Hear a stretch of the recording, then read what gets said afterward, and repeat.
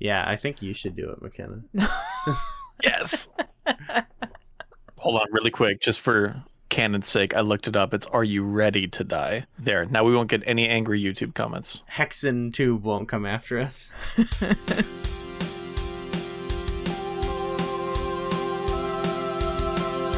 Greetings, mortal. Are you ready to die? It's Flashback 64. Yeah. There you go. Clean. Hello, and welcome everyone to another episode of Flashback 64, the chronological Nintendo 64 podcast. I'm Gooey, joined as always by McKenna. Hello. How you doing? Good. Good. I'm excited today. We have two returning guests. Joining us just from last episode, we welcome back Andrew Elmore. Hello. How's it going, pal? Or heck. Hexlo? Hex. I was like, Okay, how do you turn I see. hell into heck and then hello? And that's not anything. Okay, I can Off to see a the good start. gymnastics. Yeah, English language is putting 13 volumes of crap in a one volume can right there.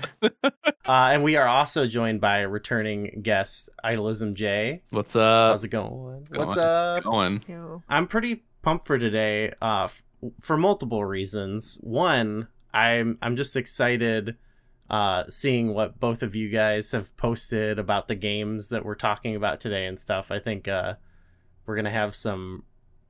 I don't know. There's a lot of good information to be shared here, and I think it's making an episode that when we first saw it on paper, we were like, I don't really know what these games are, but getting some people on who have some type of unique insight on these games, I'm really pumped about. I came partially prepared. Partially prepared. Game way Some too of the prepared. Way too prepared, and then I think, Andrew, you've just got some you have a unique perspective. I think I saw like that. one. Yeah. I'm also excited because it'll be it's interesting. These games kind of fit together on the theme of the show because we've talked about Mortal Kombat on here, we've talked about Doom on here, and now we're talking about two games that are sort of not those things, but they're similar to those things in a similar way, almost. Like they almost are in the shadows of these other franchises, and are almost like weird to different degrees. They're like almost weird footnotes in both their related franchises or series or whatever. Before we actually get into the games, we're covering a lot of ground in our flashback segment here.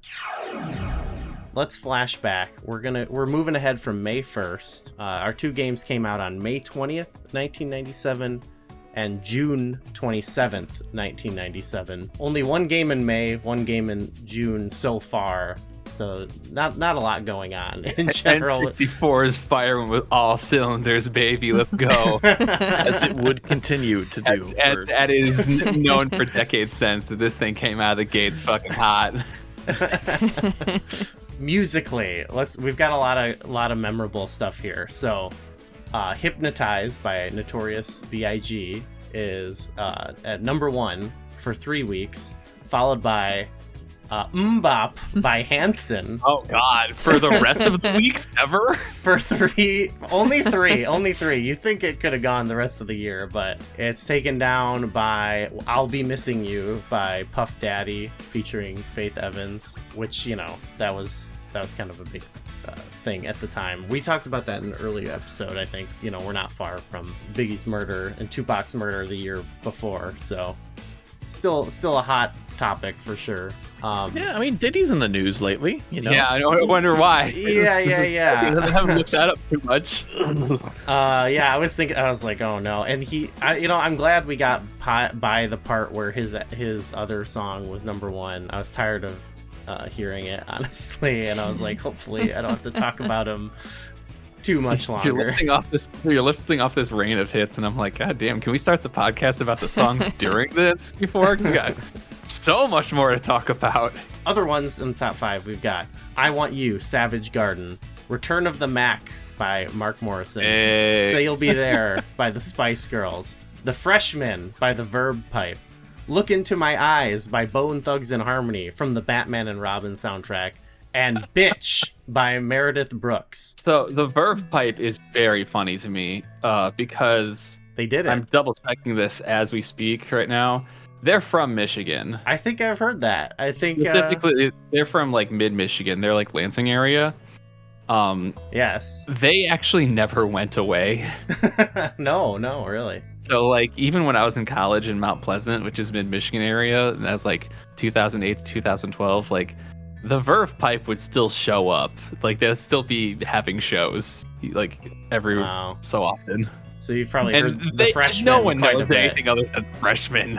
That's the only song of theirs I know. But honestly, I think that's a pretty sick song, to be honest. Yeah. Okay, albums. We've got Life After Death by Notorious B.I.G., 4 Weeks in a Row, Share My World by Mary J. Blige, Carrying Your Love With Me by George Strait, got some country up there, Spice, Spice Girls, which is at number 1 for a whole month, Wu-Tang Forever, by, of course, the Wu-Tang Clan, Double LP, World Excited. Finally, the last album, and this is the first time I vetoed an album. We've listened to every album.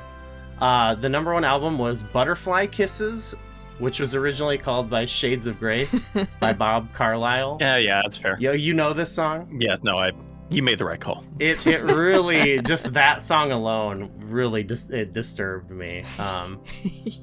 So I was like, I think we listened to it all, and it was like painful, but at least it was like, okay, that was weird. But then track 2 started, and I'm like, you know what, I can't do it. We listened to that, and we listened to the country version, remix, which is on the album. And it's the same song, but they add the, you know, some lap steels in there. Lap steel, yeah. What killed the dinosaurs? The Ice Age! Number 1 movies at the time were Breakdown, starring Kurt Russell. I want to add, I was looking up, I was like, when was Austin Powers out? When is that going to be on our list? It lost the box office to Breakdown, so that's the power of Kurt Russell, because I don't even know if you know that movie. I don't know that freaking movie. It's awesome. It's like a thriller. Kurt Russell's car breaks down in the middle of nowhere, and there's a whole intrigue. What's going on? Where's my wife? Type thing. It was sick. The Fifth Element for 2 weeks. Lost World, Jurassic Park for 2 weeks. Con Air, Speed 2, Cruise Control, and then finally Batman and Robin. So this is blockbuster just what a season. set of movies. This is the high point of culture, I think, honestly, right here. 90s blockbusters out the wazoo. Sequels. All the sequels, yeah. I said, put the bunny back in the box. Was this not when Fincher's The Game came out? Am I hallucinating that? Was that a box office hit? I don't know. We're about to find out. Maybe not. Turns out you can't just type The Game release date into...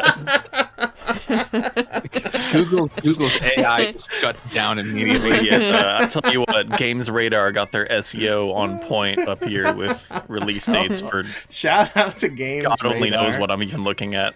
I was really hoping for Game Facts, because they really helped us out this episode. Yeah, the real MVPs. Oh, okay, so the game was not until September. I got that mixed up with... I got my podcast timeline wires crossed there. I'm sorry. Of relationships I have that have been longer and more fruitful than my relationship with Game FAQs, and I'm drawing a blank. Like mom, dad, brother, Game FAQs. I remember back when it was Game FAQ before they had to rebrand. Whoa. It's awesome. It's like Mr. Burns having a single-digit telephone number. This one goes out to all the kids that were on Game FAQ, No S, and Cheat CC. I was using Cheat CC back in the day. CC back in the day. Salute to our fallen comrades. We've used it for many games, and they're all like the one we used for this episode was. It says it was written in 1997. And it's amazing because it honestly wasn't even very good, but it got us through. Other games that came out at this time, I wrote everything because I was like, we got Blood, MDK, Great shit. Static. Whoa. Okay, we've got so far. You can do thumbs up, thumbs down for all these. Estatica 2, okay. Harvest Moon, Sonic Jam, oh, okay, and Final Fantasy Tactics. Probably the Japanese release date of that, but Most likely. yeah. Still, all this, and then here we are. We're Nintendo 64. We're just thirsty. for Cranking some out the games here. bangers. And whoa! Deep Look Kaspara, after the move C4, has resigned. Other big events. May 1st, Tony Blair becomes Prime Minister of the UK. May 11th, IBM's Deep Blue defeats Garry Kasparov, Hey. the chess champion. Remember, event I actually know of. Yes, okay. We're getting into memory territory here. June 2nd, Timothy McVeigh was convicted due to the Oklahoma City bombing in 1995. And June 13th... Can we go back to the part where I wasn't remembering these things now? I was like, ooh, and here's a nice tasty morsel. Remember that? So he was sentenced to death. That's fun.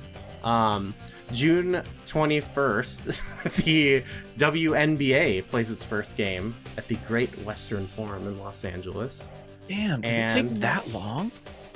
I guess so. Is Really- the WNBA that new of an organization? I don't think that had ever occurred to me. Jeez. That kind I of think cracks when I think about it.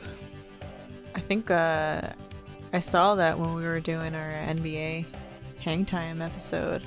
Oh, didn't you see, That- we read something that was, hyping it up or something. In my Yeah. mind, I was like, have I ever seen WNBA in the style of 80s television production? And no, I have not. Oh, and then this ties into our one of our last bonus episodes. But June 25th, a massive eruption at Soufriere? Soufriere Hills volcano on the island of Mons. Ugh. Got How it do in you one, say baby. that? Just I don't know. steamroll through that bad boy. Just power through. Montserrat. Fix it in Look, post.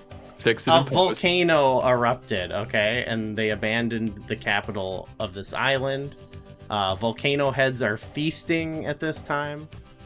I'm sorry, it's too bad about the island, though. Volcano stands. They're just going crazy. They're like, The IRC chat rooms are alive.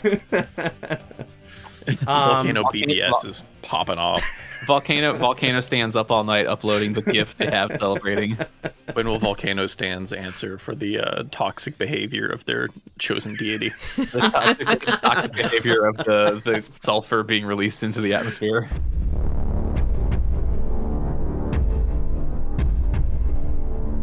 Midway presents War Gods. I guess speaking of gods, that could have been a good segue. Yeah. There's our segue. All right, I'm gonna take a nap for a bit. Yeah, this is Get back and let y'all cook. Let us cook. Oh, there's something cooking. McKenna, tell us about War Gods. War Gods is a 3D fighting game developed by Midway Games, influenced by their own Mortal Kombat series. It controls almost identically, but adds a 3D button which allows fighters to navigate the battlefield in a circular motion, dodging attacks and laying on new moves. You'll get to choose from 10 fighters who are powered up and made immortal by a cosmic ore that crashed into Earth from a spaceship. Defeat them all along with 2 alien bosses to become the most powerful War God. War God. You got the ore in. I'm glad you got the ore in the description. You know what we were talking about earlier? That they should have called it Immortal Kombat. Immortal Kombat, yeah. Damn, that was right there. Name. They said that in the Nintendo Power. Do you think they were like, we don't want to totally. I mean, it's shameless, right? It's not like they were trying to hide that it's like Mortal Kombat. Yeah, they would definitely have to slap the marquee on the cabinet with just a bunch of stuff all over it that's just like wink wink nudge nudge from the people that brought you regular Mortal Kombat. MK4 hasn't come out yet, so they can't put bootleg Quan Chi's on the side of the cab. Andrew, I know it's not, this is not why you're asked on, but what did you think of that 3D button? Oh, you didn't actually get to see I didn't play that shit. Oh, you didn't even touch it. Okay. Good man. Good man. No, I watched that Midway documentary that you referenced a while back. Yeah, that was the amount of work that I did for War Gods here. That's funny you say that, because I was like, oh, I'll check out that part again, and I watched it. And it was like it's like one line of dialogue. They're like, yeah, they just made us rip off our own game. We didn't really want to do it that bad or whatever. It was like I'm surprised they even included it in the documentary. But it's really weird. Like how do you make a documentary about the rise and fall of Midway and do a big extended thing about the, like late 90s arcade Midway and their struggles there, and bring in Jeff Gerstmann for a day of shooting and don't even bring up NFL Blitz? That's so weird. Yeah. That's very strange. But there was interesting far parts be of it from me to, be out here throwing down for the National Football League, but I feel like Blitz is like Midway's big last, Yeah. Yeah, it's a huge one. Anyway, well, Jay, so you included this on the list of games that you would be down to talk about. Yes. When you did that, like, do you actually have much of a history with this game? I just can't imagine like a lot of people having history. No, with most people, almost no one has a history with this game. Okay. So I would like to pitch this to you. This is your show. We can talk about this in general terms, as we all played it, except Andrew, because he's smart and was not required to. And then whenever you guys are done, we can turn this over to Jay's Sicko Corner.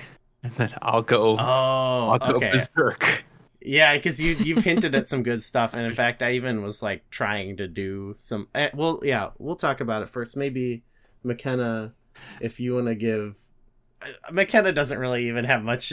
I don't really have much. Like I'm not into the fighting genre really, and of the 3 we've played now, yeah. I'd say this is not the right weakest console for liking fighting games. We'll out there. A couple things I want to say. Like, we did have some fun, like playing it in general, like as just like a novelty. Like, I'm pretty easily entertained by fighting games. Like, even if I can't figure them out, just go in there, start punching. I beat it on very easy. So how about that? You kind of have to. Once you get to like the bosses of the game, it's like classic arcade difficulty.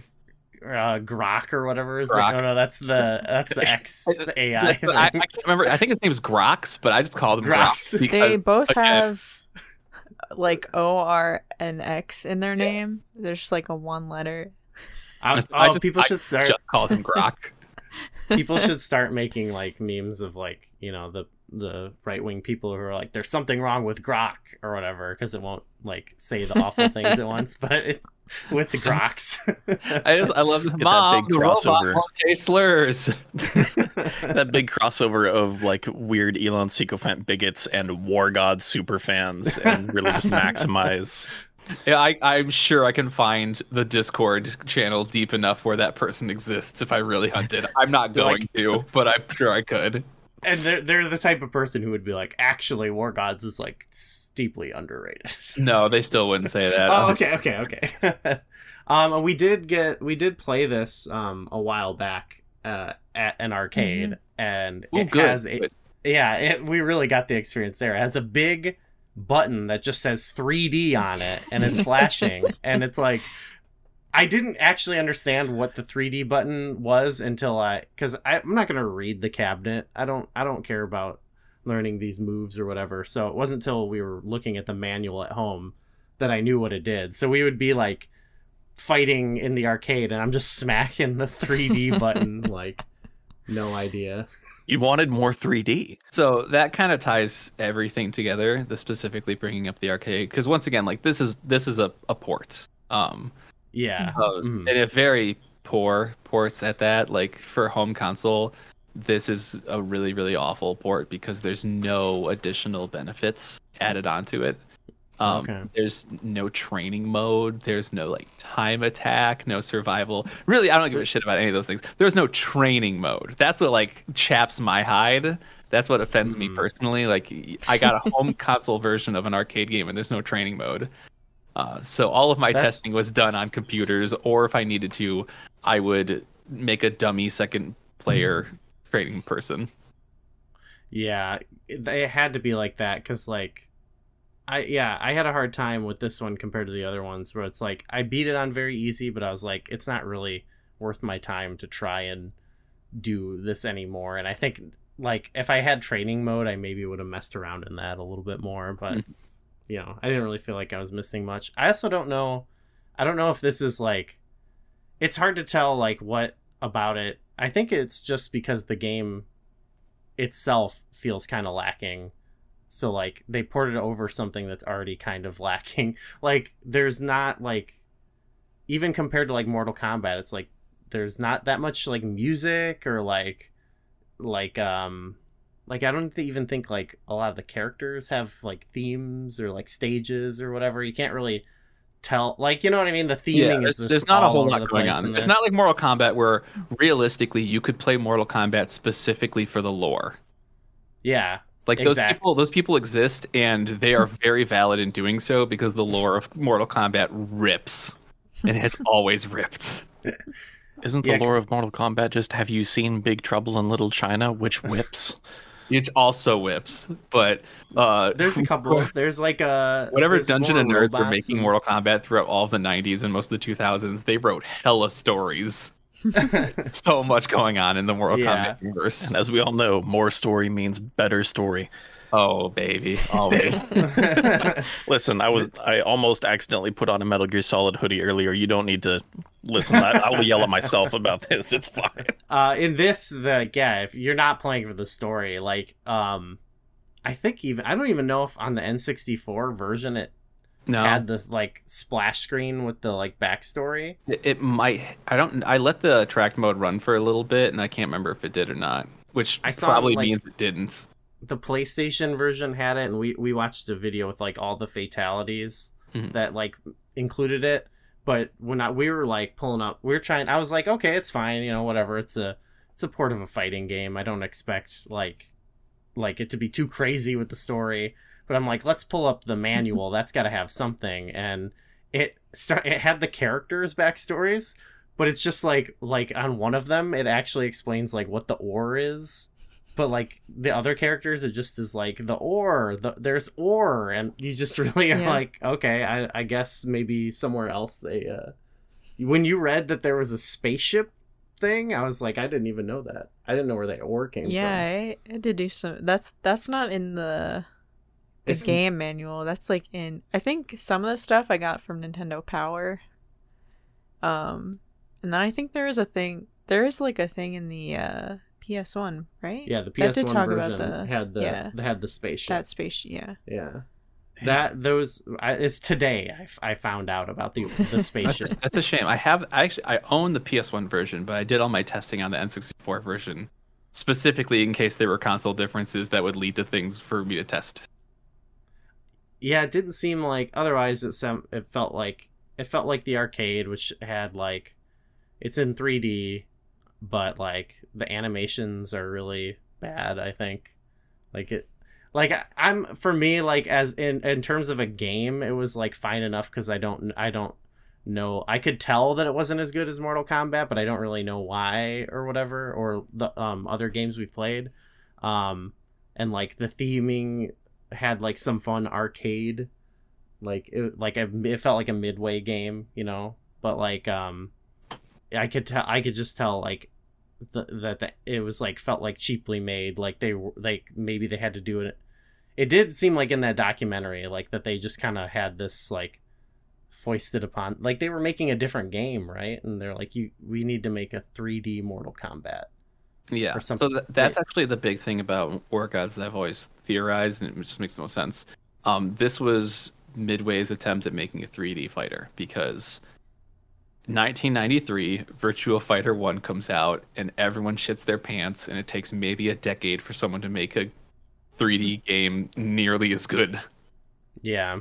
I think they even brought that up in the Insert Coin doc, and I think it was like they were already so far along on whatever the next Mortal Kombat thing they were doing. Was that 3 at the time? They were probably just too far along on that. They were like, no, we can't do it. So they just like gave it to someone else at Midway instead of just like, waiting. I don't know. No, I think what they did is smart because it's very tactical. They wanted to try and make a 3D game, and like you have to remember 3D is a huge paradigm shift for gaming, and it disrupted the industry for years because everyone had to learn how to make a video game in the third dimension instead of just pressing the 3D button. That's what that's there for. They had to program the 3D button. So it makes a lot of sense that you kind of send out a sacrificial lamb of a game as your okay. Because I was going to say at the arcade, and this could be different depending on cabinet, but the way the arcade layout is set up is almost exactly the same way as like a Ultimate Mortal Kombat 3 button layout, where it's like light punch, heavy punch, light kick, heavy kick. In the middle is block, and then your 3D buttons floating out in space somewhere. But like, that weird like in the third dimension. It makes sense. You have to reach out and grab the 3D. So I fully theorize that they just took what they knew with Mortal Kombat, shaved off all of the serial numbers, because that's also something I really always felt disappointed in War Gods. Like you look at the cover and it says intergalactic alien kind of vibes, and then you play the game and it's like geographical stereotypes. I'm like, okay, cool. Yeah. Kabuki Joe. Get the fuck out of here. Okay, so it is still a Midway game then. It's still it really feels like it should be more intergalactic and alien based, but it's just geographical stereotypes and historical figures. Yeah, it's weird, especially when it's like it's in the name, like War Gods. It's like, it could just be a god's like mythological god fighting game, but it's not even that. They're just like it's just these other people on Earth got turned into it's Earth and history, and none of it has any sort of cohesion, and it's a little bit more disappointing than I would like in the theming. But also, who am I out here trying to like criticize the aesthetics of fucking War Gods? There's a certain level of charm to it, I will say, and it's like I don't know, just like the announcer voice was great, that sort of vibe.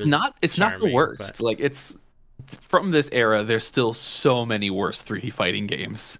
Like War Gods is not that bad. It's broken, and I know that because I broke it. But yes, it's definitely not as bad as like fucking Criticom. There's an episode at some point in Flashback 64 where I'm gonna be like, Goo, McKenna, I need 5 minutes to talk about Criticom, even though that's not today's. It's not today's game, but it's related. Didn't get a port of Rise of the Robots, did it? No, it didn't, because I would definitely own it if it did. I was gonna say, no matter how bad this, like, I don't know, I own a Jaguar. I feel like there are probably still worse fighting games from this era, out here, but I don't know, man. I have one final question about it in this era, because we're going chronologically, but we're not like releasing these in the exact same time. But I just have this feeling of like this is not even that long after Mortal Kombat Trilogy and Killer Instinct, like from the previous year. I guess it's like halfway through the year at this point. It's in May, so it's about 6 months off or less. But I'm thinking, like, at this point, is it like, is this, if you're an N64 owner, is it even really, even if it was like better, is this like a game that I guess if it was better, yeah, but I just feel like you have so many better options from the get-go on N64 that I can't imagine who was like, I have to pick this up like day one, Yeah, this is one of the genres that like the N64 just never prioritized. There's one. I can't believe you would throw BioFreaks under the bus like this. I was not BioFreaks, because that's mostly plat. That's the only reason why that one's getting saved. But I was gonna say there's one, but there's two if you count Japanese releases, because it's like Flying Dragon came to North America, and that game's worth something. And then Rengoku Kids was only in Japan, and that game is super, super cool. And it's a like unbelievably beautiful fighting game on the N64 that you would never think in a million years looks like an N64 game. Is that the one that I often get mixed up with Treasure's Rakugaki Showtime on PS1? Maybe it's the one that like a hand-drawn kind of. Yeah, it's the hand-drawn thing. Yeah, oh yeah, that would explain those. The bear tank, right? Because it's the weird pun of Rakugaki Kids, something like that. Are you? Oh, I thought you were just holding a copy of it in front of the camera. I was gonna do a bit as we get into Jay's Sicko Corner that it's gonna play so well in audio, but like you referenced that you were working off of Game FAQs. Well, I was working off of the War God Strategy Guide. Yes, that's awesome. Wow. It's official right there in giant letters. That's how you know. This is the official. So one of my passions is collecting strategy guides. The more unofficial, the better. Yes. This one is official, but it's got the heart and soul of an unofficial strategy guide. I love this. This is like, in terms of strategy guides, this one's pretty good because it tries its hardest, but it's also working with almost nothing. Because it's talking about War Gods, so it's working with like almost nothing. What's its like defining best feature, would you say? The best feature the objective best feature is that it does explain the system mechanics in ways you would never understand if you were trying to come to this normally. I think this is time to get into Jay's Sicko Corner. This is Jay's Sicko Corner. The best feature that is total bullshit, but I love it, is that, once again, playing so well in audio, it has matchup notes for your character versus every other character on the roster. They're not real. They're so not real. Oh. I was gonna say how many of those are copy and paste between each section. It's someone putting their boots into the English language to try and say the same thing 9 different times. Wow, perfect. Yeah, that's how some of us got through high school. It's fun. It is paid bills for a couple people. You have to respect the hustle. Yeah. I love strategy guides like this, but it does explain some mechanics that would normally be parsable. So with that, let's get into Jay's Sicko Corner. If I say anything at any point that does not make sense, please stop me and I will explain it. Oh no, we'll be here all day. That's... I might just have to let you go. For starters, the 3D button is very funny because you have both a 3D walk and a 3D dodge. And the 3D dodge's range feels entirely variable. There's also a problem that almost every 3D game had with this era, where when you engage the third dimension, the camera doesn't exactly know what to do, and so it has to like try to guess what is still forward. And that kind of War Gods is not as bad about this as other games. So if you're still like trying to find what forward is, you can still just press forward what last felt like forward was, and forward will still have your character run towards your opponent. Which kind of just makes 3D dodge like, I am going to try and get out of the way of this projectile. Some projectiles still track, though, which is very funny. Other than that, the majority of the mechanics are standard fare for Mortal Kombat. Your way your punches, kicks, uppercuts, sweeps, jump-ins, everything works. It's all Mortal Kombat. The thing that is defining to this game is the way it handles block and throw. And when I was like testing around with this, I was like, I hope I find something, because I'm deep within the trenches of like Kusoge fighters, and I know no one really has any tech on War Gods, and I was like, I don't know if I'm gonna find something, because finding things is like, it's just you go digging and you don't know what you're gonna find. And like after the first play session, I was like, I think I found something. We'll test it later. And I came back like 2 weeks later, and I was like, oh, I absolutely found something. You've broken the case wide open. I kind of broke the case wide open. The way this game handles throws is that they're proximity throws, which is very standard fare for most fighting games this time. Whatever your button is, your forward and light punch button, it becomes a throw when you're close enough. When you're in proximity to your opponent, it turns into a throw. The way that doesn't work so hot is because in War Gods, you cannot get thrown if you are holding back or down or like up back. But that doesn't work if you're also blocking. So instead of being thrown because you're pressing the input that is actually just a regular attack, you're just going to get punched. instead of thrown. So that doesn't really get you out of anything. Instead, you actually want to probably do something that will end up getting thrown, because that's how you play the game and not just take damage. Funny enough, though, proximity throws in this game are lightning fast. They are like Guilty Gear throw speeds. So they are probably among the fastest things I found. They will beat any option except 3D. So if I go in for a throw, of course, 3D. My throw is faster than your punch, your kick, your special, your teleport. It is not faster than your jump, but because you jumped, I get a light punch. I get a light punch instead, and I knock you out of the air. And on the ground state in this game is throwable. So even if you jump, my throw doesn't come out, but I instead knock you out of the air, and while you're lying on the ground, I can still run up and throw you from lying on the ground. The only thing you can do is 3D dodge. That I was able to test at least, was 3D dodge out of the way. 3D dodges are still kind of slow, and if you can navigate what way is forward still, you can just continue to dash at someone and get back in throw range. What makes this really bad is that you can kind of just loop throws on people.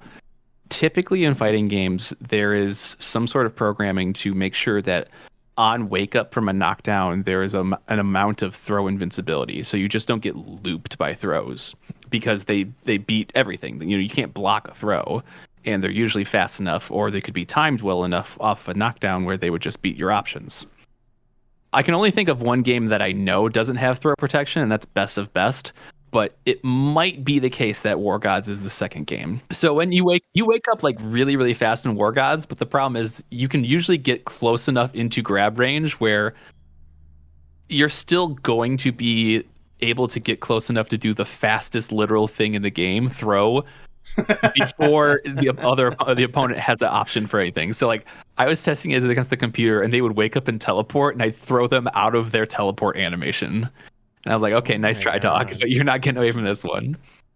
All throws will throw the opponent behind you. So you just have to time it out where you throw them, dash, throw them, dash, throw them, and you can go back and forth. Because of the 3D arena, if you throw them and they hit like the wall and you don't have to dash as far, it's fucking guaranteed at that point, because it takes no time to get back on top of them.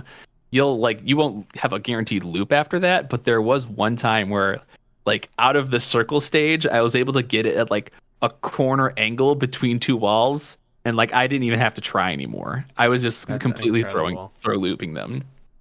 And almost every character can do this, but there's a number of different throw animations across the cast, because every character has like a mostly unique throw. Vala and Pagan have the same throw animation. And of those groups, Maximus's throw does not send them very far behind you. So he makes it almost foolproof, where you just throw someone with Maximus, they don't go very far, you dash up, and then you just throw them again. Like, they can't really do anything about it. There might still be counterplay out there. This isn't fully tested, because I need another human to like fully test this. Or a training mode, which would have been cool, but we already covered that one. But outside of that, like, that's how you break War Gods down. You still can't beat the game with this, because fucking Grok is too big to throw, and so this strategy goes out the window. Too woke to throw. Yeah. No, he's too woke. He can't take the shot. Yeah, he won't do it, sir. Yeah, after I saw you post that, I was like, well, you know, when I saw everything you said made sense just now, by the way. So thank congrats. Goodness. That was incredible. When I saw your post, there was some stuff I didn't fully get, but I was like, you know what? I saw your video and I'm like, I'm going to try it. So yeah, I do. If you want to throw it in the show notes, I have video proof of this. I did record video. But I tried it, and on the first matchup, I did it no problem. And it was like, okay, I was like, okay, well this sucks, but it's also kind of amazing, you know? Yeah, it works. It works best with Maximus, and it works second best with Sci-5. I found it off of Sci-5, and then I tested most of the rest of the cast, and once I got to Maximus and I saw that his went like 2 feet behind him, I was like, oh, it's so fucking over. Wow. Well, okay, I guess now that information is like maybe more out there, maybe we could get some of the, some of the War Gods heads out there that were discussed. Some of the good ones, I know all the like Kusoke community lords and like all the like big testers, and if anything, they're probably just like, "Oh, cool, Jay found something. We don't have to ever touch this game again." Like Jay found, we found something. That's all. Like you just want to know that there's something that exists, because like outside of my stupid throw tech I discovered, like there isn't really anything else to this game, and that's kind of what makes it underwhelming. Mortal Kombat games have always been defined by having like dial-a-combo systems where all their combos are canned, like, and that's never really been too much of an issue. But for War Gods, like, you don't really have that many, and every character just has like a 10-hit canned combo that you would want to do at any moment in time, and you don't really have a reason to do anything else. So like sans throw protection stuff, you would want to pick one of the characters that has a projectile that does a capture, because like I think like Anubis, he throws out a projectile that captures you and brings you back, and it's like, okay, cool, well if I hit them with that, then I just get a free chance at my 10-hit combo, and that's the best way to play the game, because there's really nothing else that would make the game interesting. You don't have too many things you can do for juggles. Like the reason I was testing with Sci-5 first is because he has little like energy satellites that can rotate around his body, and I was like, that is the most likely thing that I could get a combo off of with. No training mode kind of killed that, but like realistically that would be something you could get a juggle off of, like linking attacks and then satellite hits. But who cares? Just throw loop them and then get to Grok and then stop playing. Grok and it was Grok I struggled with, and the way I found to beat him, and this really solidified, I was like, okay, maybe this isn't the best, is I would just jump at him and kick him, and then jump away, jump at him, kick him, jump away, and he went from like he just was completely destroying me to when I did that, like he never even hit me. I was like, oh, okay.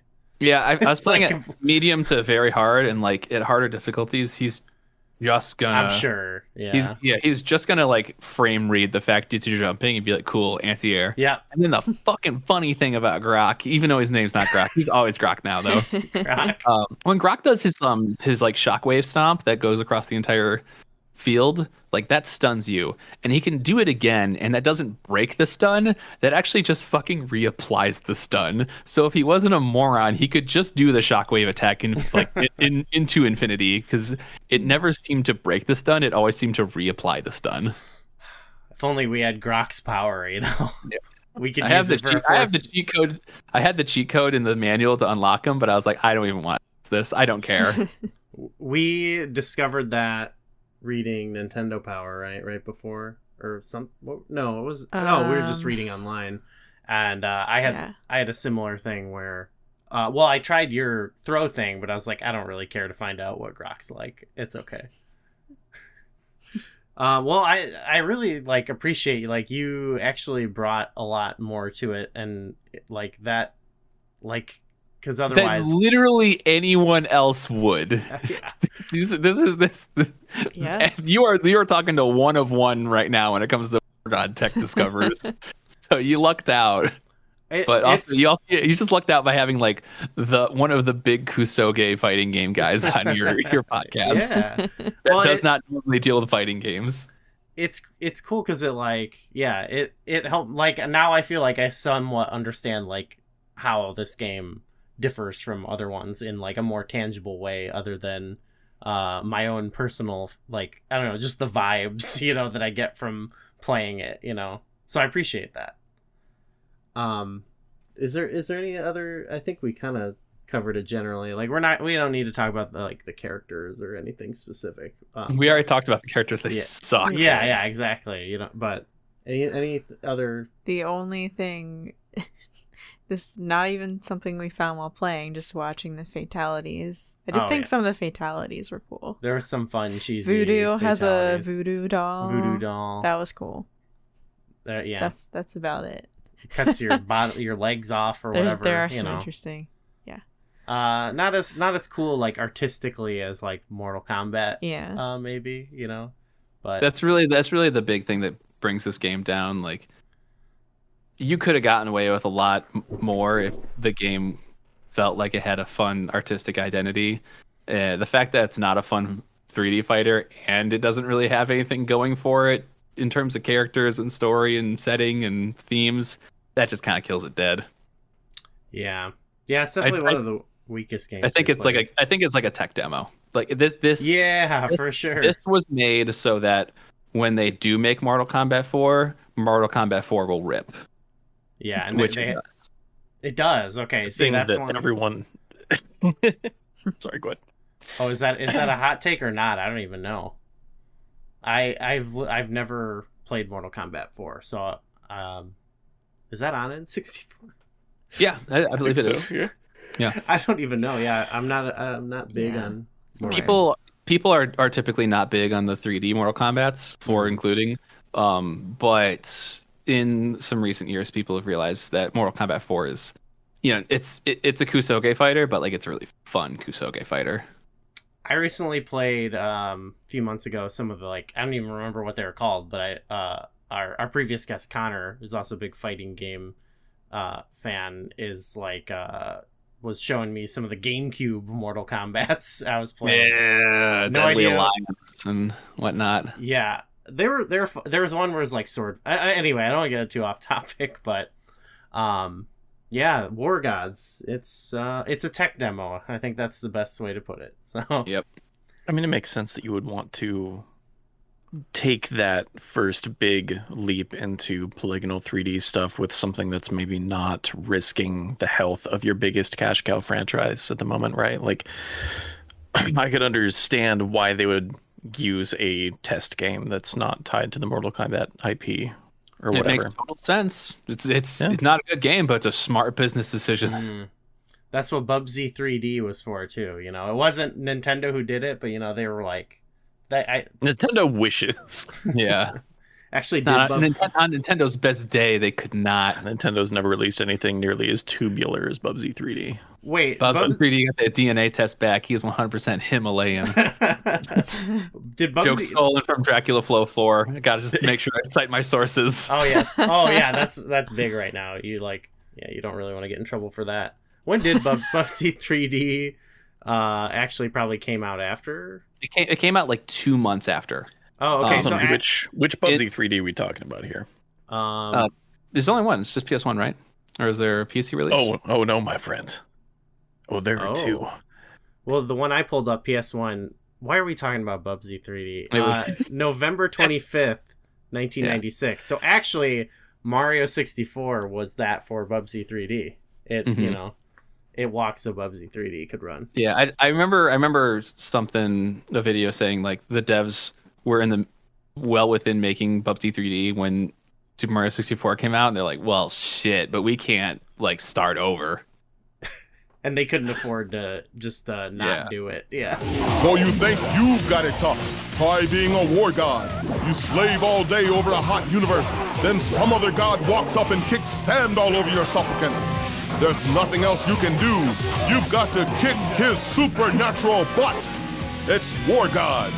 It's the mind-blowing graphics, the bone-chilling music, and the demented special effects that makes this game fit for the gods.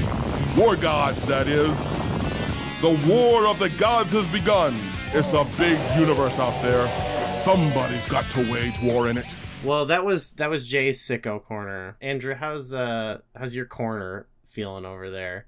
It's your time to be a little bit cluttered right now. I'm pasting a link in the chat here to an article about Bubsy 3D visits the James Trail retrospective, which I don't believe you can play anymore online, which is unfortunate. Bubsy 3D visits James. Oh, it didn't even. Oh, okay. There was a second one. What? Well. No, you were right. This is not a real official thing that exists. Just, wow, for the longest time, no one was going after Ben Esposito for, I think it was just Bubsy3D.com.org, something like that. Oh. But for a long time, it was a weird, goofy little 3D joke game you could play in a browser window. But then he went off and made Donut County and Neon White, and now the origin story of Bubsy 3D at a art museum is lost to time. Anyway, let's what are we talking about? What we're going to talk about, and McKenna's going to tell us about Hexen. Hexen Beyond Heretic is a 3D fantasy first-person adventure developed by Raven Software using a modified Doom engine, adding the ability to look up and down.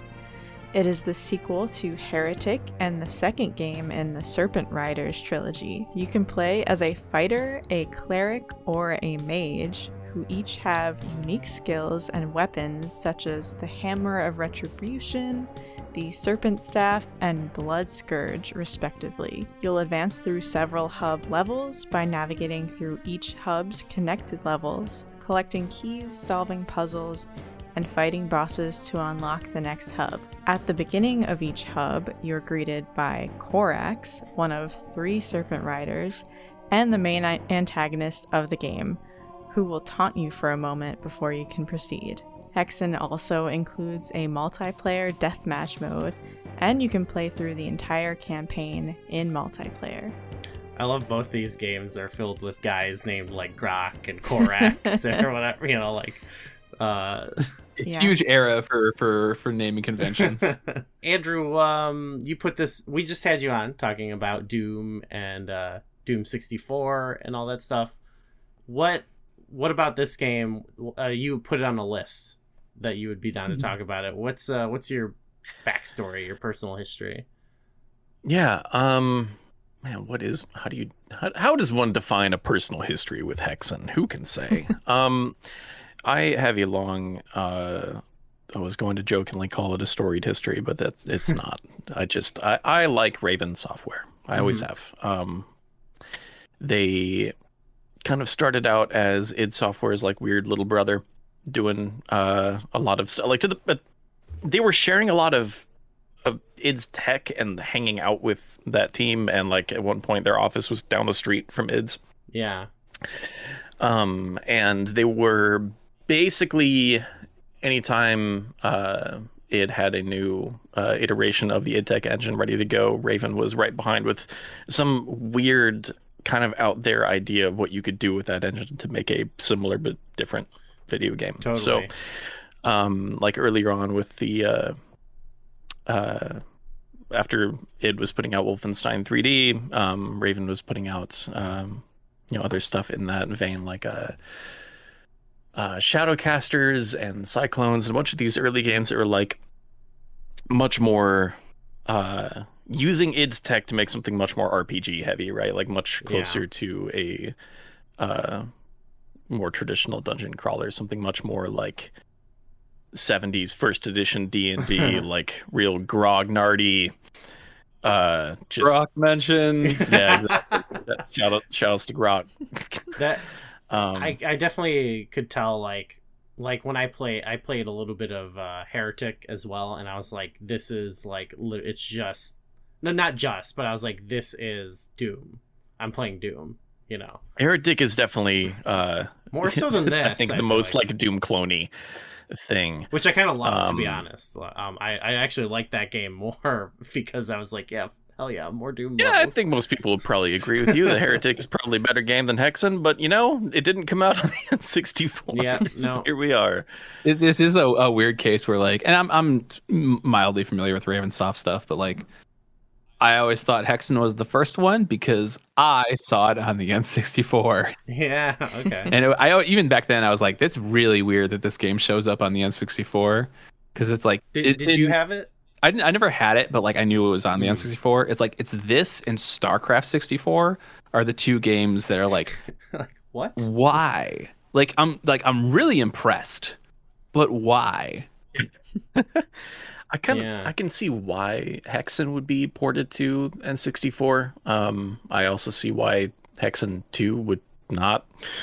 And then by the time they eventually make a Heretic 2 later on down the line, that's like a third person, it's a completely different style of video game. But that's the only one I haven't even. I tried a bit of the third one, but I haven't played Hexen 2, the one you just mentioned. I haven't seen that. I haven't even seen it. Yeah, I'm I think curious it's about that. gotten pretty well lost to time at this point, because also during this era, Raven was doing a bunch of expansion packs for like, you know, Quake and Quake 2 and stuff. Like, they were doing a lot of semi-official work for id games on top of their you know, other projects. And like, even then, like, you know, there are still things you can find out there with like interview segments and stuff where it's like you know, people like John Romero being involved in the design of things like Hexen and so on and so forth. But yeah, no, Hexen is another game that I did not have on the 64 at a time. That has been an old computer game for me for a long time, but I actually did not buy a copy of Hexen 64 until it came time to do that for this show.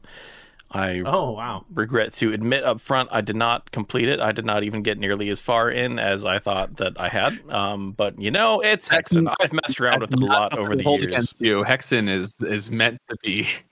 Yeah, well, that's the thing. Like, what I didn't realize how much people had grown to like kind of violently dislike this game on the internet until doing at least, you know, a little bit of cursory research before this. But yeah, Hexen is not terribly concerned with your ability to finish and see all of Hexen, as it turns out. I think we were only able to do it because we played co-op. So like when you die, you just kind of respawn, you know? So it was like, even though we had lives and stuff, we were basically playing on God mode. You know, we could just keep trying infinitely. The only thing that sucked is once we picked up all the mana and died and came back, it was gone. So just kind of hacking away at some bosses for like forever. Yeah. Yeah, so no, I don't blame you for not finishing it for this. That's totally fine. We, like I said, only did via GameFAQ and probably playing co-op. I mean, it was fun to do. It was like a very fun experience. Just experiencing it. I don't know. That's similar to War Gods, and I think also the fact that I'm not, again, I've said this before, not paying like full price in the time. Yeah. This is more of like, yeah, I paid a couple bucks and like it was a fun novelty, you know. So I'm not really like, I can't come down hard with a real review about it. Definitely wasn't as good as Doom 64 or anything, but yeah. Even with that, I will say though, yeah, like it got like kind of annoying at times, I'll say.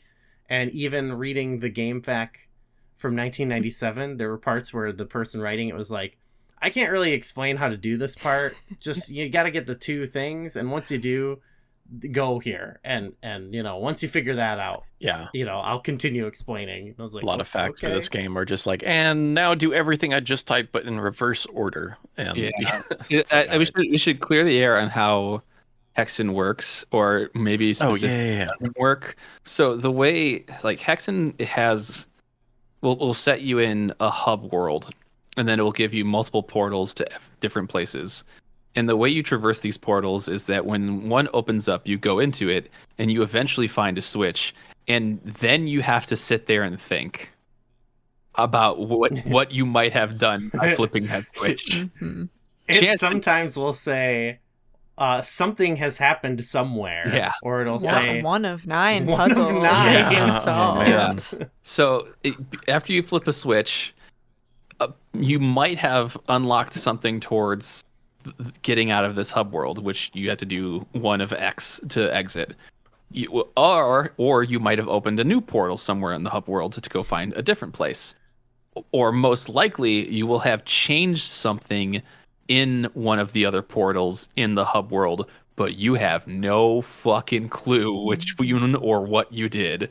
So this game is like backtrack maniacal. Yes. I think I mentioned in our last episode, there were things that, like certain puzzles in Doom 64 that really stumped me, and I ended up looking them up. And when I looked them up, I was like, oh, like I should, you know, I could have figured that out. You know, this one, there wasn't a moment where I would look it up and I go, I don't know how anyone ever would figure this out. It was beyond. What was your feeling about it? Yeah, it's kind of the same, just being in a level and doing something and just wondering, okay, did we do something in this level? Or do we have to leave this level and figure out?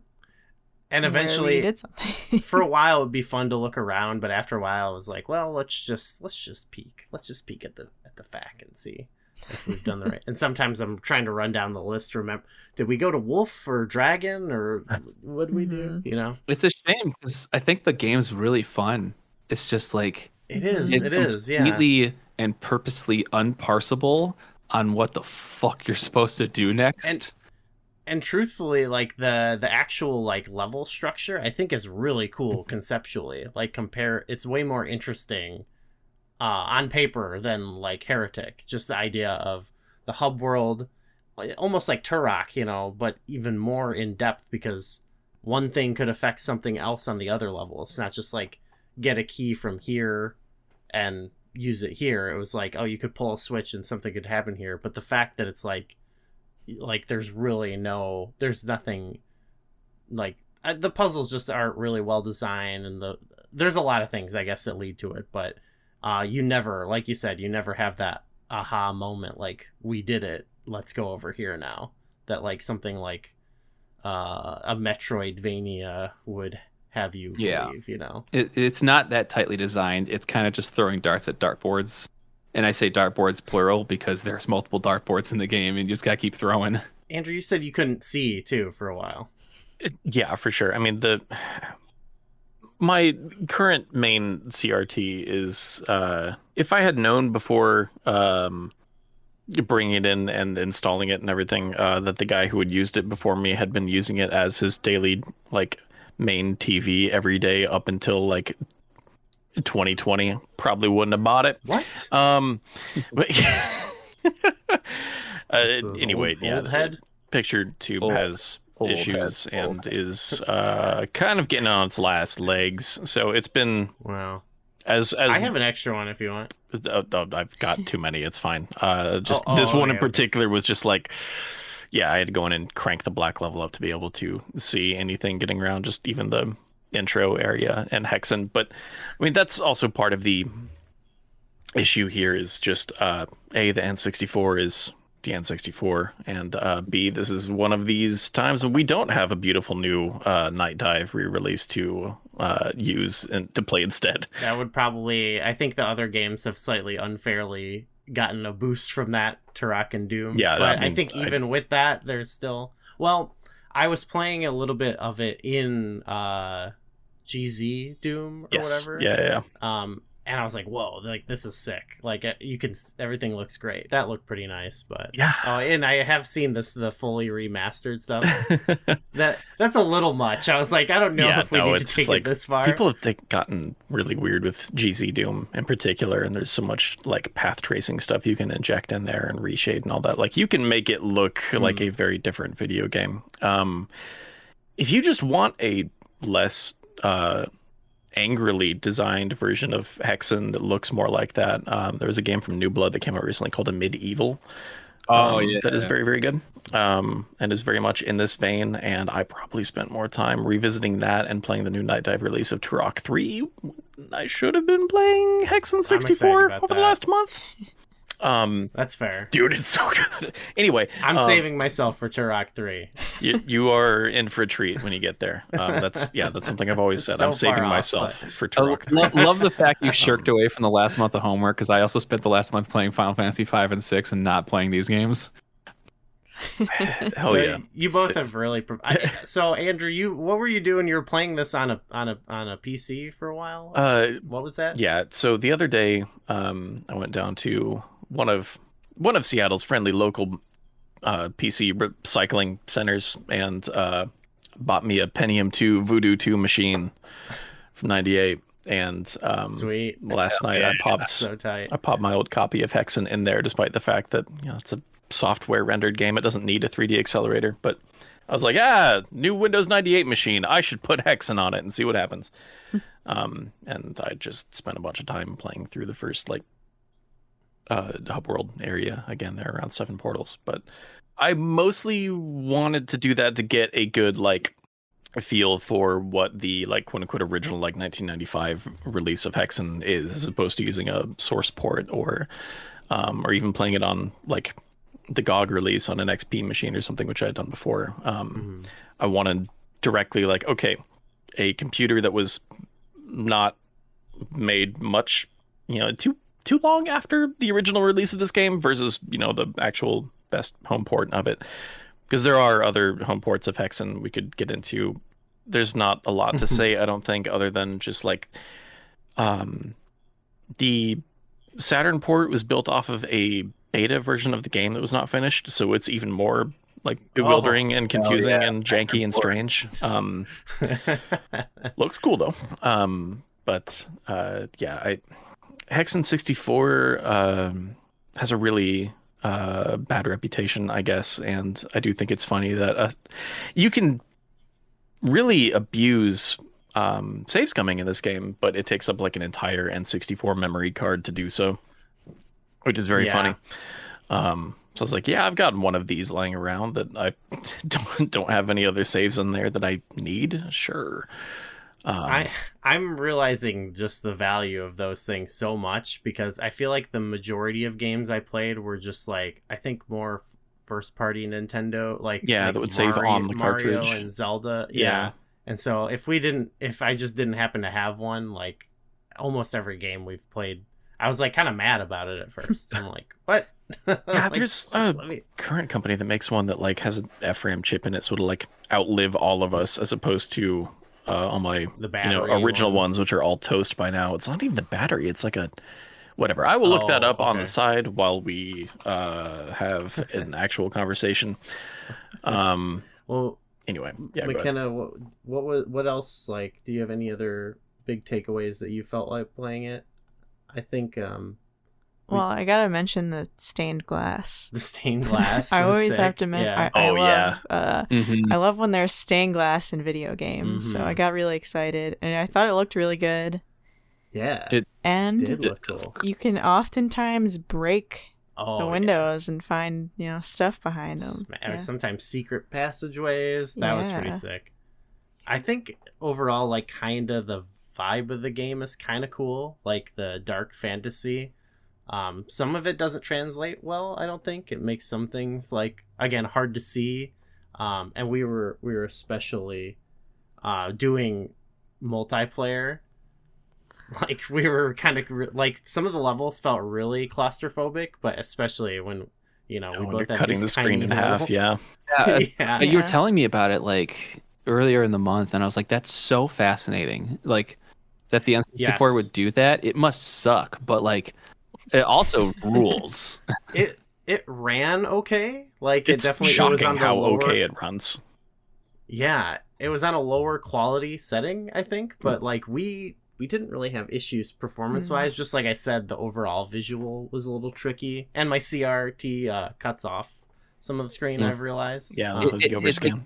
If there's anything that like the N64 version of this game makes me want to say about it, it's like shockingly okay port for what I would expect to be just kind of huge dumpster fire. But like, this is really playable even without like the really wacky schmacky way that they have to integrate strafing and like items, cycling through your items. It's not graceful, but like they found a way to do it. It doesn't work the hottest. You're not going to circle strafe very well, but like, you can still play it all, really. But no, this one wasn't like in Doom 64 where I could kind of get that going. This was like not really much you could do about it.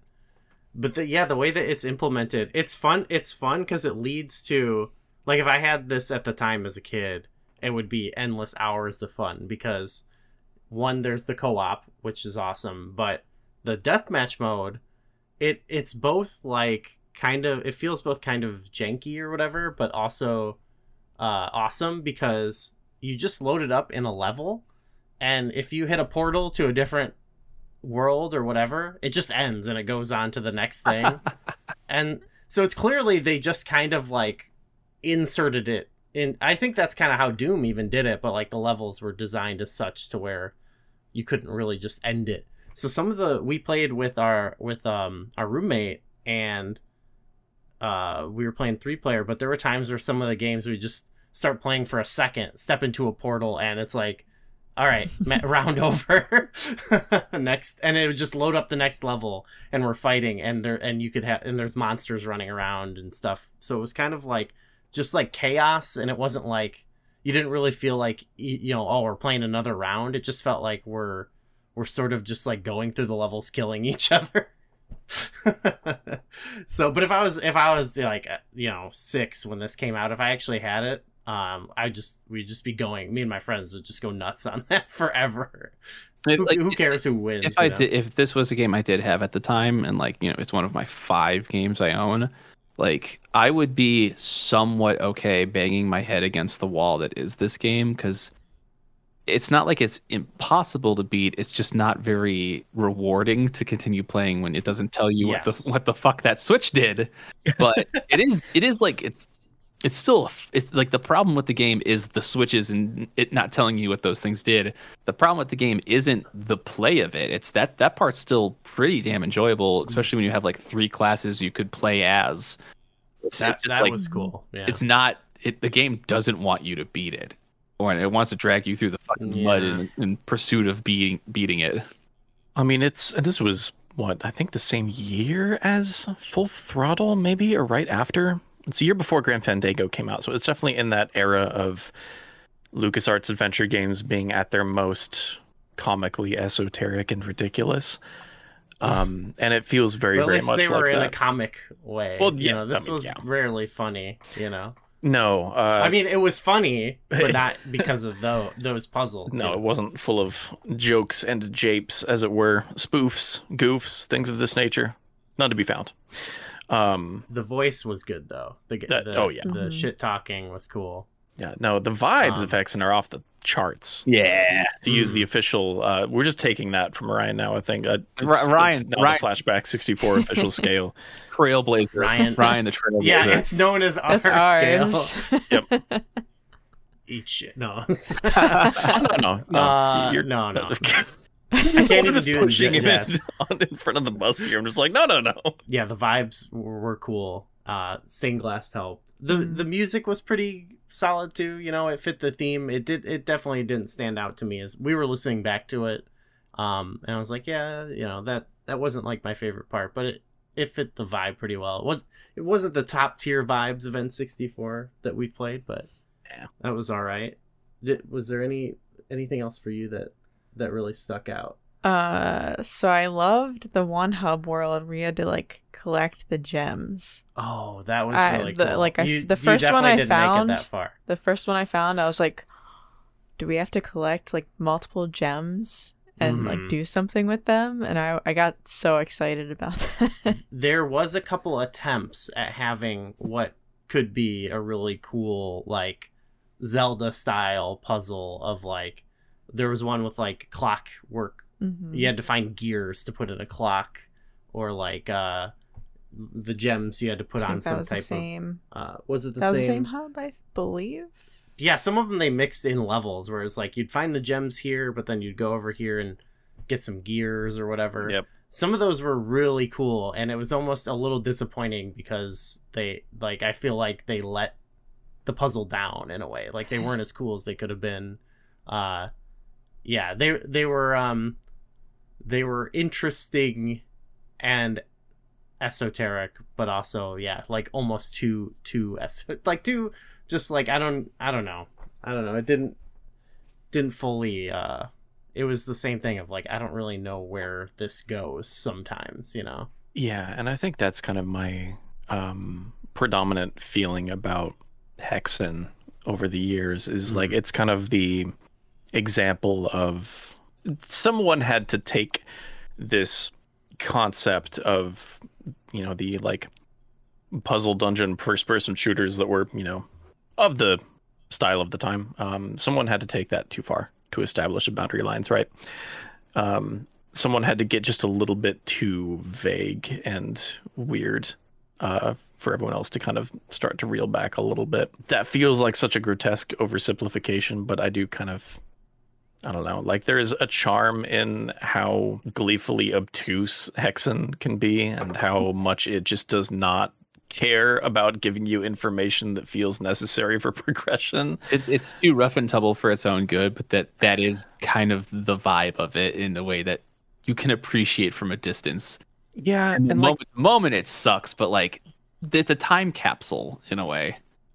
a little bit, and like there is something to be said for like, yeah, a lot of really tabletop RPG stuff was like that as well, where it's just like you weren't, telling a collaborative improvisational story with your friends around a table so much as you were entering these kill box puzzle dungeons that your shithead friend's older brother who's DMing your campaign in the basement put together or whatever. And I think the way that Raven was trying to experiment in different directions with putting all of the weird like RPG stuff in here throughout the 90s is really interesting. And I think in each of their attempts to make a game like that, it both works and actively does not work in different ways. Like there's this weird push and pull as you just look through their releases through the time. And I think that kind of more or less wraps up by the end of Heretic 2. I mean, after that point, they've already put out a couple other like just straightforward third-person action games. But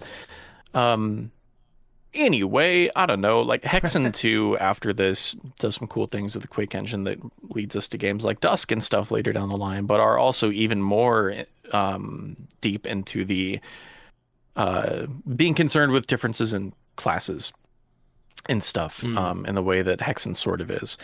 And I think Hexen's biggest problems for me actually are not in how weird and opaque it is, but are in things like the way that a lot of the like moving parts around the combat design works get weird, right? So each class has 3 main weapons and then a 4th one that you like put together with pieces that you find along the way, right?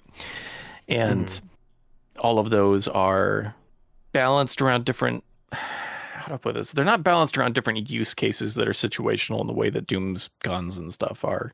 It's more just they're slowly increasing enemy count and the types of enemies that you encounter in one area as the game progresses. I mean, that's classic video game design, but each class in this game is limited in terms of what weapons that they have and when they have them. So you'll start off with your base weapon and then you'll find another one in that first hub area pretty quickly, or maybe even before that. But it takes a while before you really start putting everything together and feel like you have, I don't know, I've never felt in this game with any class that I've had like an arsenal or whatever the way that you get to in Doom. And that's not to ding it for not being Doom. It's allowed to be a different game. That's okay. But I feel like it just never really leads to interesting combat encounters. I feel like none of the weapons actually feel super appropriate or ideal for any given situation, I feel like, in this game. They feel like tools, but in the sense that it's like hammers and screwdrivers, not like saws and drills, if that makes sense. Yeah, it's like I can sort of sit here and twist the screwdriver into a 2x4 forever, and eventually I might get a hole in there. But yeah, like they're all different. Like they all have little different angles to them. They're all different tools, but I don't feel like I'm building out a toolbox as much as I am maybe having a mallet and a hammer, a clawback hammer, and a ball peen hammer. The Wraith Scourge or whatever, the cleric, where it's just like this now just is my everything tool because it is so much more effective than using mana from other weapons. It's just like the final cleric weapon is just press a button, everything around you dies for a while, and it ends up being the most like ammo efficient thing to do in a lot of situations is to use their BFG equivalent. And I'm like, that's maybe not, I don't know, I feel like this, I don't want to say this could have had more time in the oven or whatever, because like this is still 2 years after the original game release by the time it was getting ported to N64. It's just a very strange scenario all around. That is interesting, like thinking about this, and I think we mentioned in Doom 64 that it's like these games are sort of like what are, becoming the last era, with like Quake right around that area. So it's kind of interesting thinking about in that concept, but in terms of what you said with the weapons, like I never felt like in Doom, I do feel like everything I understand, like when I want to use it and why, and it still has a limitation of like, okay, I ran out of ammo for this or whatever. And I'm not saying it has to be like Doom, but in this, it wasn't an interesting alternative. Like I just felt like, well, I have this one. This one's stronger. You know what I mean? Oh, I'm out of mana for that one. I guess I'll use this one, you know, like whatever. I never felt like, I felt like for me, and maybe I was missing something.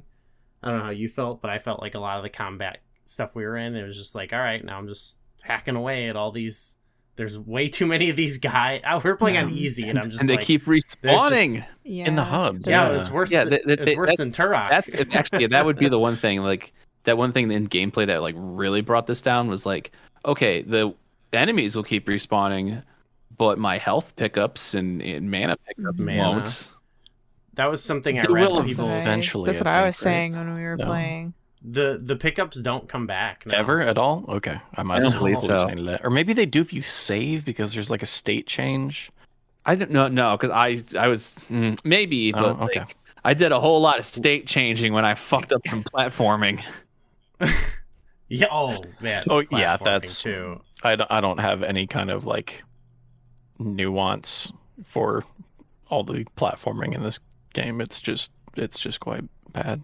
Yeah, especially like that's like one you can kind of directly compare to even like Doom 64, and that I feel like the platforming on that, you know, it's, I don't know. There's some like pretty BS parts of it, but it's pretty fun overall comparatively. Whereas this game has a jump button, which means they expect you to use it, which is at the very least, like save and loading in the N64 not slow, so you can try again. And I was kind of terrified at first. I was like, please do not tell me the N64 is gonna have a long load time. I just want to get this power up. And like it's pretty fucking snappy. Like, so even if it is like cool, I'm gonna take 9 attempts at this platforming, at least it doesn't feel like I'm wasting my time sitting there and saving and loading. Yeah, I don't even want to imagine what that's like on a PS1 or a Saturn. Where you have to wait for that disc to spin at 1x or whatever, and just, For us, we just had the press jump to respawn. So like, there was like Andrew, you were probably in the. Well, you both might have gotten to the fire part where you had to jump over. Oh yeah, fire. And it was just like, whatever. I'll just keep doing it. It takes me 2 seconds to hit jump and run back there. It sticks you right back there in the doorway again. So whatever. We heard so many times. Oh yeah. Yeah, you had a similar thing, right, with the mana, where like it was. Yeah, it seemed more vital for you. I don't know really the difference of usage. I played as the warrior, so I felt like no matter what, I was just smashing stuff, and I was like, maybe it was more underpowered, but it felt like my one weapon that didn't use mana, like after the first hub, was like, basically useless. Yeah. So when I ran out of mana, I was like, oh god. Yeah, cleric is the same way. That mace that you start out with is, I think, the like lowest overall damage output in the game. Mm-hmm. You do think there were times the serpent wand, which you can heal when doing melee with. Yeah, rips. So my lack of power ups kind of wasn't hurt as much by that, or lack of healing healing pickups. There would be times where I'd like get fully refilled on mana, and then I would die. There was one time that happened, and like the ceiling squished you. Oh my god! It was pretty rough. Just like, and those mana refills are gone now. Yeah, we beat a lot of bosses in that they'd kill us, we'd respawn, they give you a little bit of mana, so it's like, okay, we get 2 hits in on them, and then like die, respawn. It's ridiculous. And a lot of the bosses that we beat, like we didn't even realize we beat them. Like we maybe didn't see them die, and then the screens would start like shaking, like earthquake would happen. We're like, I think we won, but like, where'd the boss go? We're like, oh, we killed them. There's the one that was like flying around, and it was hard to see. That was annoying. you're apparently supposed to use those like wings to fly to it, which Yeah. I Oh, think yeah, we we probably barely- died with like right away. Yeah, I kind of didn't mess around with the items too much, mainly because the N64 interface to getting to those items was wacky. Yeah, I couldn't it's figure not out how worth most it. of the time. Yeah, it's like I would just use them all like right away because I was like, whatever, use it or lose it, you know? yeah, I just stuck to the poison flask, and like for the most part, that did the trick on a lot of combat encounters. But I know that there's a lot more items. I also just wasn't. That's the thing is also like, do I want to test this, knowing full well that I could just fucking kill myself with it? There was the porcolator, which was pretty sick. Ah, yes. Poison porculator. Yeah. But you know, it was like the vibes were cool. The lore was kind of fun, reading about the Hexen and heretic lore, the Serpent Riders, reading a bunch of elf names and whatever from the last game. I was like, yeah, these are cool names. You know, your Coraxes and such. So that was kind of fun. I don't really, you know, the lore is, yeah, it's whatever, obviously, but it was kind of cool. We got to like the final level, and it's like you have to fight your ancestors or whatever. That was kind of cool. Like, it's just literally your character model again, but it was like, I don't know, from you're going into their tombs and fighting them. It was confusing, like when we were you know, killing each other all Yeah. the time. On co-op, I bet. Yeah. Like, which one's you? Oh wow, yeah. Doesn't count for Yeah, co-op it's too well. no, not at all. I was even feeling that when we were playing co-op in just regular Doom, where I'm like, this changes so many combat encounters because you block each other, like you can't move past each other, you shoot each other. So I'm like, we were even just playing some Doom last night co-op, and it was like, I was like, this kind of sucks, but it was fun. It was still fun, but it was not like quote unquote good. I felt like, you know, I mean, it's probably mind blowing. Obviously, I respect that, but yeah, it doesn't have that same it doesn't have that same like excitement of Doom, where because you don't have as freedom of movement and stuff like that.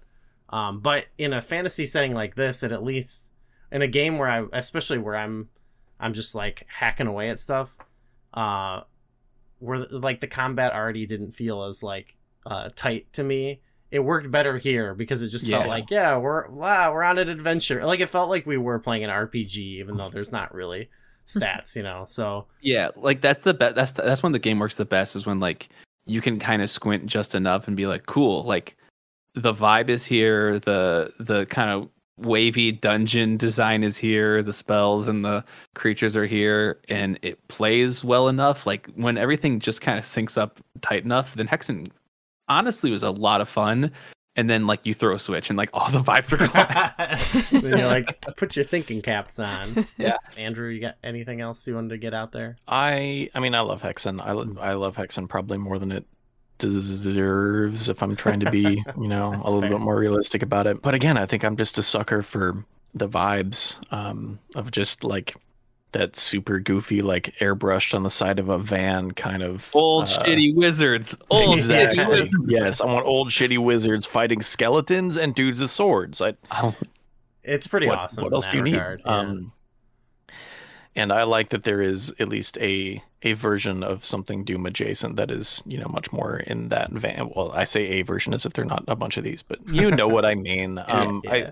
I love the way that Hexen is broken up into these series of kind of intertwined hub worlds, and the design of the hub areas feels almost like a hardware concession. But it also feels a little bit like a bunch of mini Mario 64 strung together. They just never go quite as creative and weird with it as a game like that would be, which I think makes sense. I feel like this is a very specific kind of aesthetic that limits your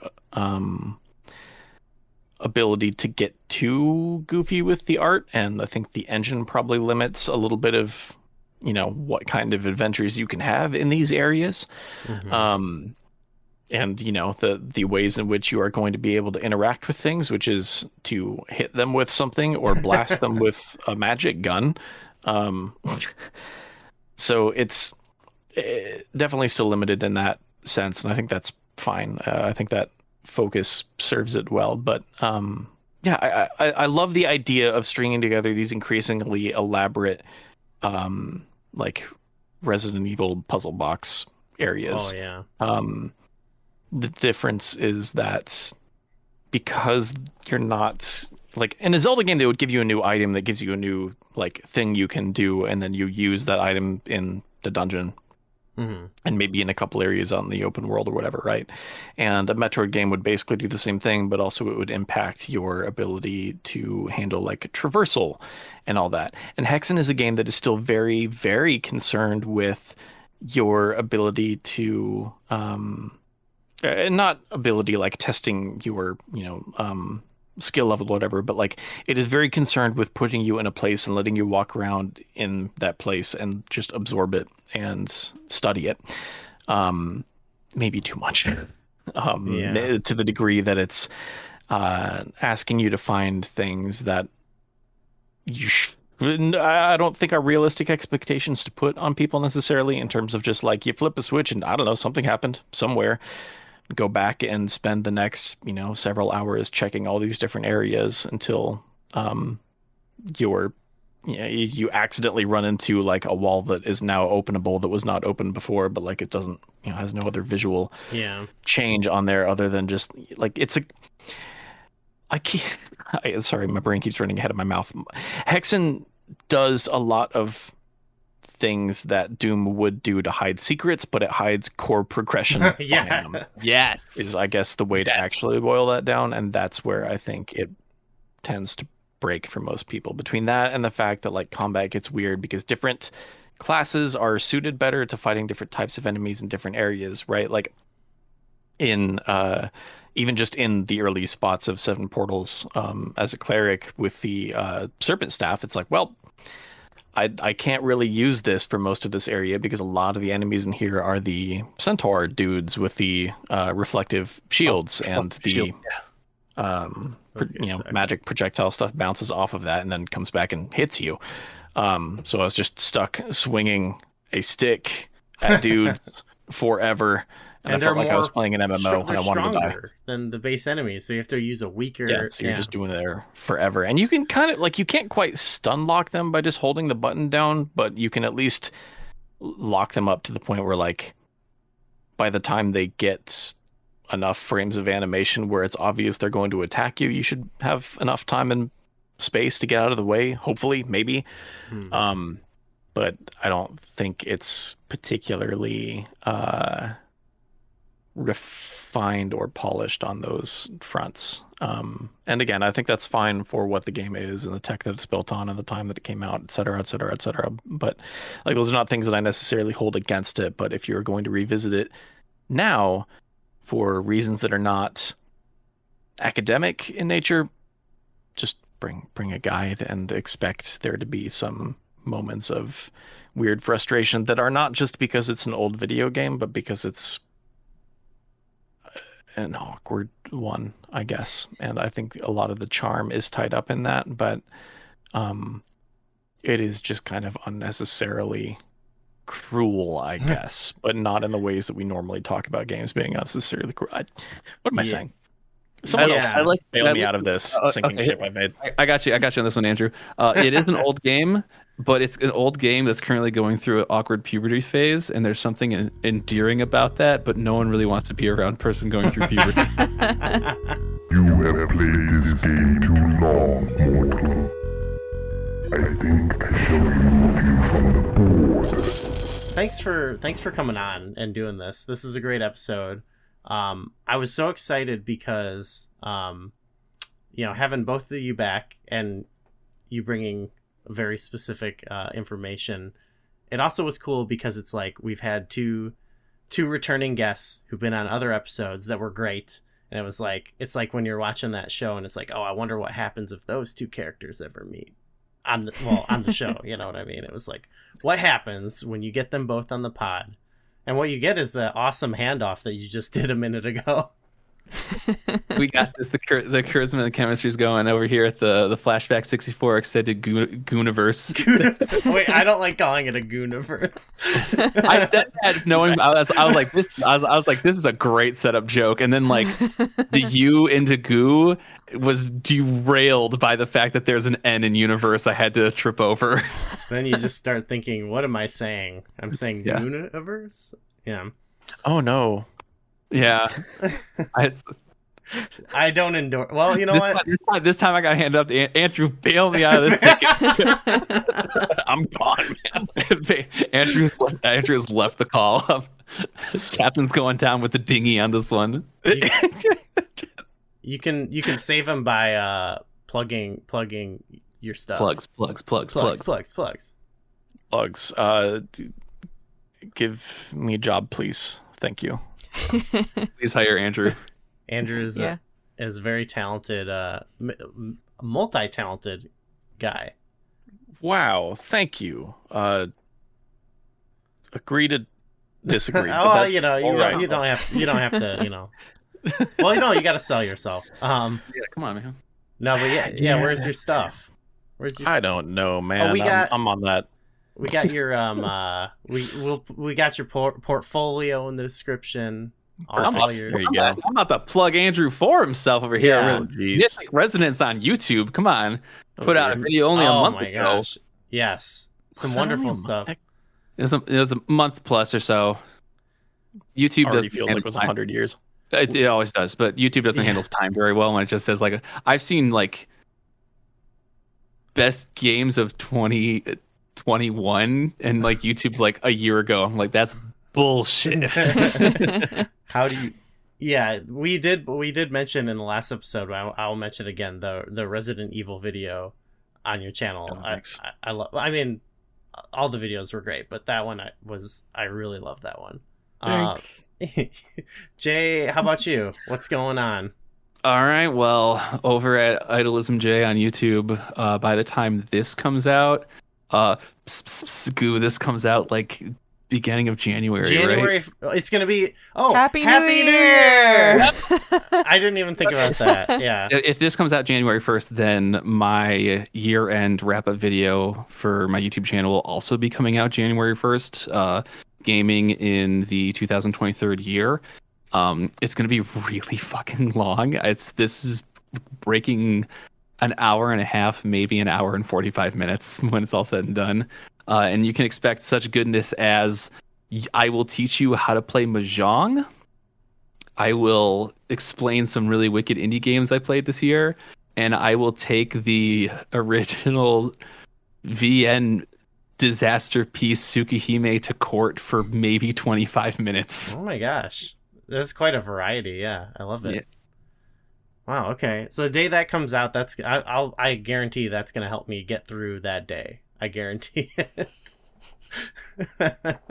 Many of your videos. You're gonna walk away from that video and you're gonna be like, man, this Tsukihime game sounds like shit. Why does Japan love this so much? And I'm gonna be like, damn, it's great. I'm on my hater tip right now. I'm gonna find myself having like inexplainable strong feelings about a game I'll probably never, you should never play it. I'll tell you that's what YouTube is for. Yeah, true. Give you the opinions you don't know that you need to have. That's good. I'm glad YouTube can get someone else to have your opinions. Was that all you want to plug? You're on YouTube, IdolismJ on YouTube, IDOLISMJ. Sweet. McKenna, you have kind of a very game. I have a very specific plug. I just played Wizardom, which is a retro style FPS inspired by specifically Heretic and Hexen. I kind of got like a Let's Play style video of that up on my YouTube channel right now, Harvest Gamer McLiz. Who I forgot who put that game out. Did we talk about this? The publisher is Apogee. The publisher is Apogee, which is it's not whoa. Yeah, it's a weird thing, but it's an Apogee game. The dev is Ember Heart. Yeah, Ember Heart Games. Ember Heart Games. Yeah, I played like the first level. It was very cute. It was a lot more cute than this game, you know, but it was very charming. I thought it was very fun.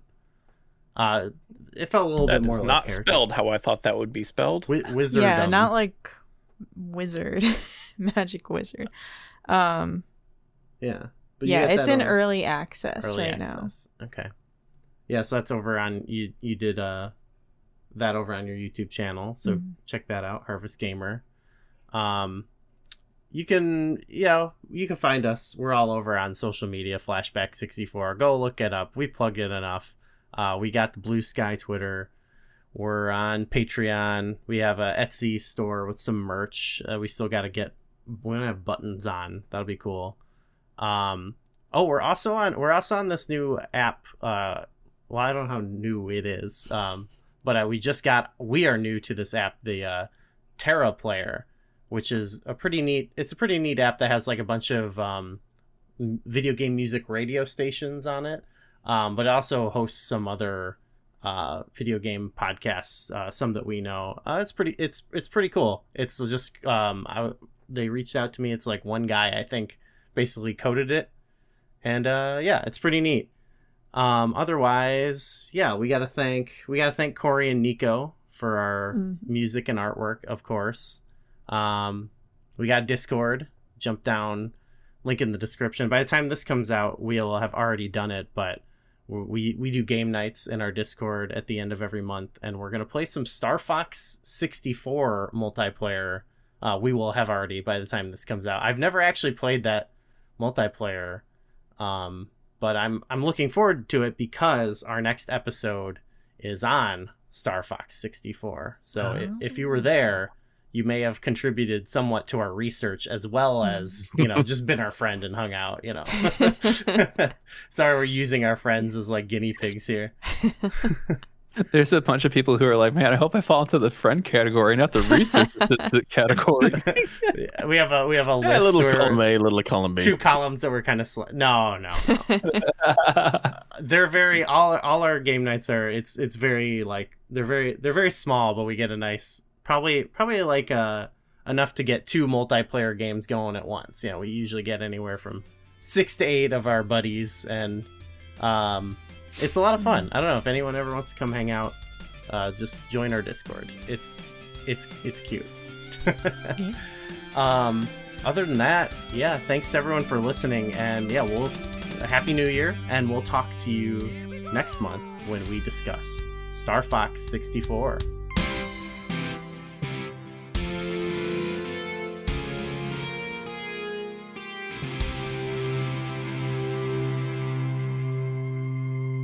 Good luck.